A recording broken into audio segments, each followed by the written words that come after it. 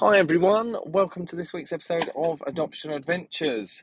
Apologies, there wasn't an episode last week. I got caught up in a lot of busy stuff. As you know, me and the theatre, I'm I'm off to the Edinburgh Fringe, and it's been full on getting prepped for that. So apologies, but you're back, and I'm back. I am probably going to have to pre-record an episode to make sure that it comes out the week that I'm in the Fringe. So, as you can see from the title of this episode, we're going to be talking about contact. Now, I know we've talked about this a lot, but it's always an ongoing one, right? It's always an ongoing conversation. So last week I was delivering some training to prospective adopters, and we came onto the topic of contact. And you can definitely see, as I've said before, that there's a shift in thought, a shift in sort of considerations of what contact does look like, could look like, should look like, which is really, really great. Still some questions coming out that you'd expect and anticipate, where people are talking about, fears and anxieties of what happens if we bump into a family member, what happens if any of our birth families have got sort of pose a risk to our children, and what happens with contact then. So very valid questions, and it allowed me to reflect and talk to the team and say, there's been a massive shift from all parties involved. And I said that when we first came through the process and we indicated that we wanted to meet little dude's mum, the social worker at the time, because it wasn't sort of prerequisite then that adopters met the birth families. And for some agencies, I know that that's still not the case, but a lot more of them there are. When we said to the social worker we'd like to meet her, that was met with quite a lot of anxiety, and the social worker said, absolutely not. There's too much risk here. Little dude's mum is too volatile a character at the moment, just not in the right place. And then, as I've shared before, we got to the court hearing, and part of little dude's mum's request was, I want this adoption to take place, but my request is, could I meet the parents? And I said that what was interesting is, at that point, we could have very easily said no through fear and anxiety about this volatile character that had been sort of portrayed to us. We didn't. We were still up for the meeting. We went to the meeting. Probably one of the best things that we did. Really, really pleased that we did, and how well that has gone. But I could see and I could reflect on how easy it would have been to have not wanted to do that and to have wanted to steer clear of it. And it helped me to sort of see where things are, where the shift is, and sort of how things look now. I was then in a meeting with some senior social workers talking about the Modernising adoption agenda, the sort of the view on contact, and there was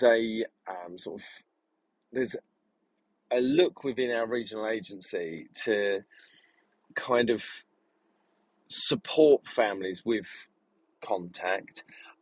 Within our region, it's starting to be called keeping in touch instead of contact.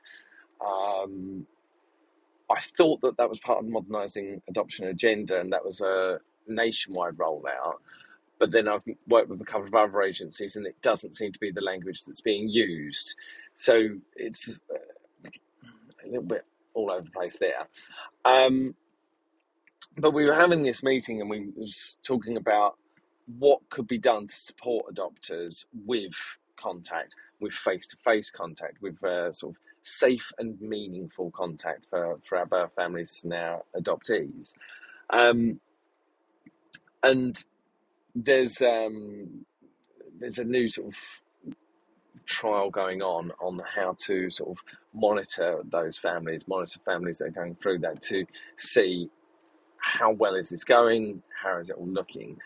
And there's like a gradient of sort of red, amber, and green. So the green families, everything's going great.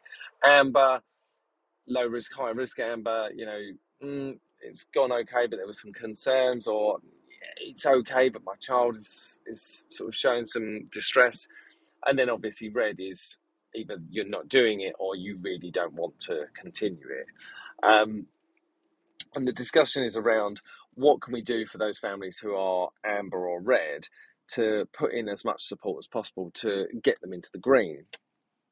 And the regional agency is talking about this and saying that what they really want is a quick win, but a sustainable win as well. And what I liked about this is, again, it's the world of adoption saying, we know that there's a problem, we just need to solve it. We can't have meeting upon meeting upon meeting and not have any action. We need to be doing something here. So I thought that was really encouraging, actually.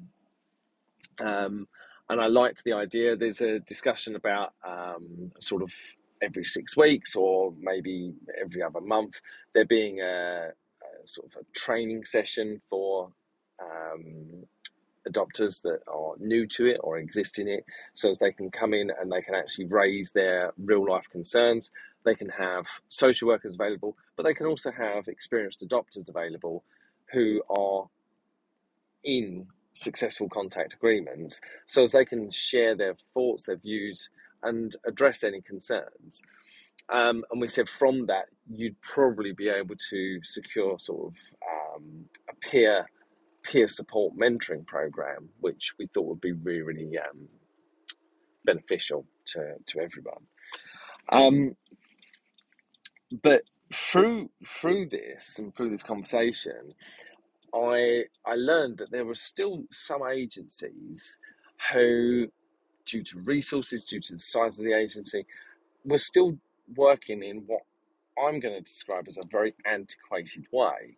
So they are getting photographs from adopters, and they're inviting birth families in to the office to view these photographs, but not to take the photographs away. I struggled with that.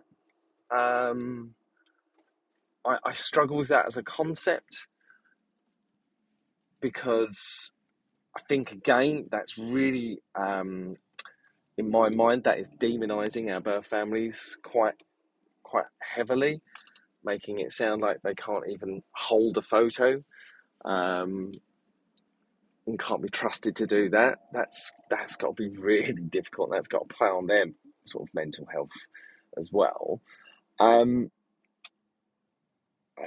I then sort of, I thought it was quite cruel. Sure, you can have a look at it, but that's it. That's all that's going to happen here. Which I thought was really, really difficult. And a massive, massive drain on resources. You're asking a worker to be available to welcome this person in, to come and sit and watch them look at a photo, and you think that's a lot of time wasted. Now, I can understand.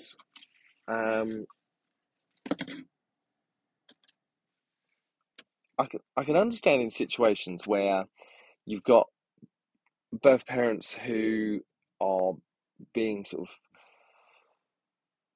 having photos shared, and then they are sharing them on social media.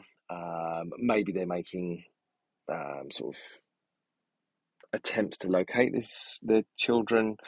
And I can understand in those situations where that birth parent is not following those rules and not adhering to the rules of keeping those images off of social media. I can understand in those situations if a social worker needs to say, actually, look, we can't do this. I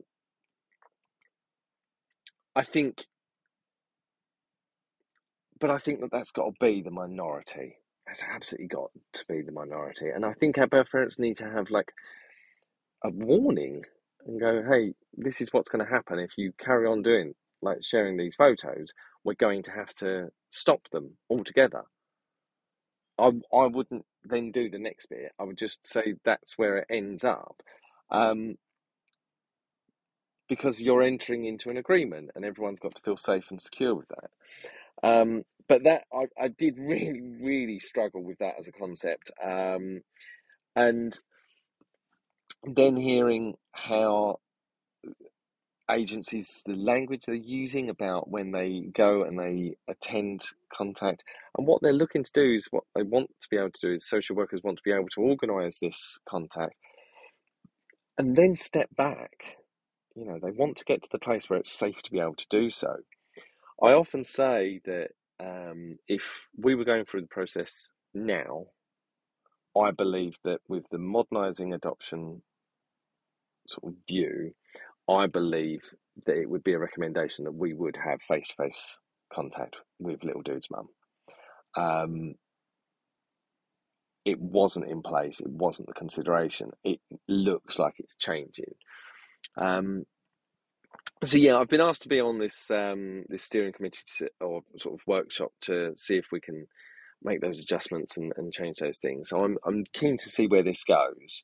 Um, I think the peer support, we've talked about having a debrief session after contact because quite often our children can display really sort of challenging behaviour after contact, because hey, it's a lot of emotions going on, right?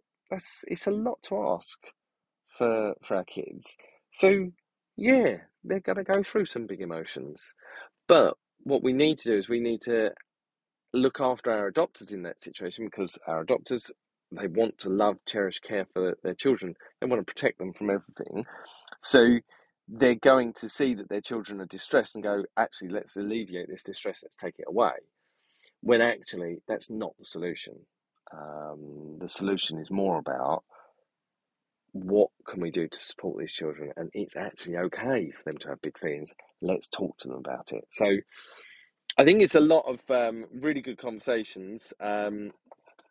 Obviously not new conversation, but it's a sort of a continuation of a really good conversation. So yeah, so I'm really really keen to see where this goes. Really keen to see what happens there. Um, and yeah, I'm going to keep you updated. As you know, as I said at the start, I know that we've talked about contact, and I know that I've made it really abundantly clear that I am an advocate for it. Um, I think it's vital. Little dude, as you know, he has said in the past, it's not something that he's not looking to meet with his mum at this stage, but he says that he feels it's not his responsibility to meet her, have contact with her, but he still says that it is our responsibility. He still believes that even though he doesn't want to have that relationship, he wants me to maintain that relationship so as he can have that resource and he can have that door open should he ever want to walk through it.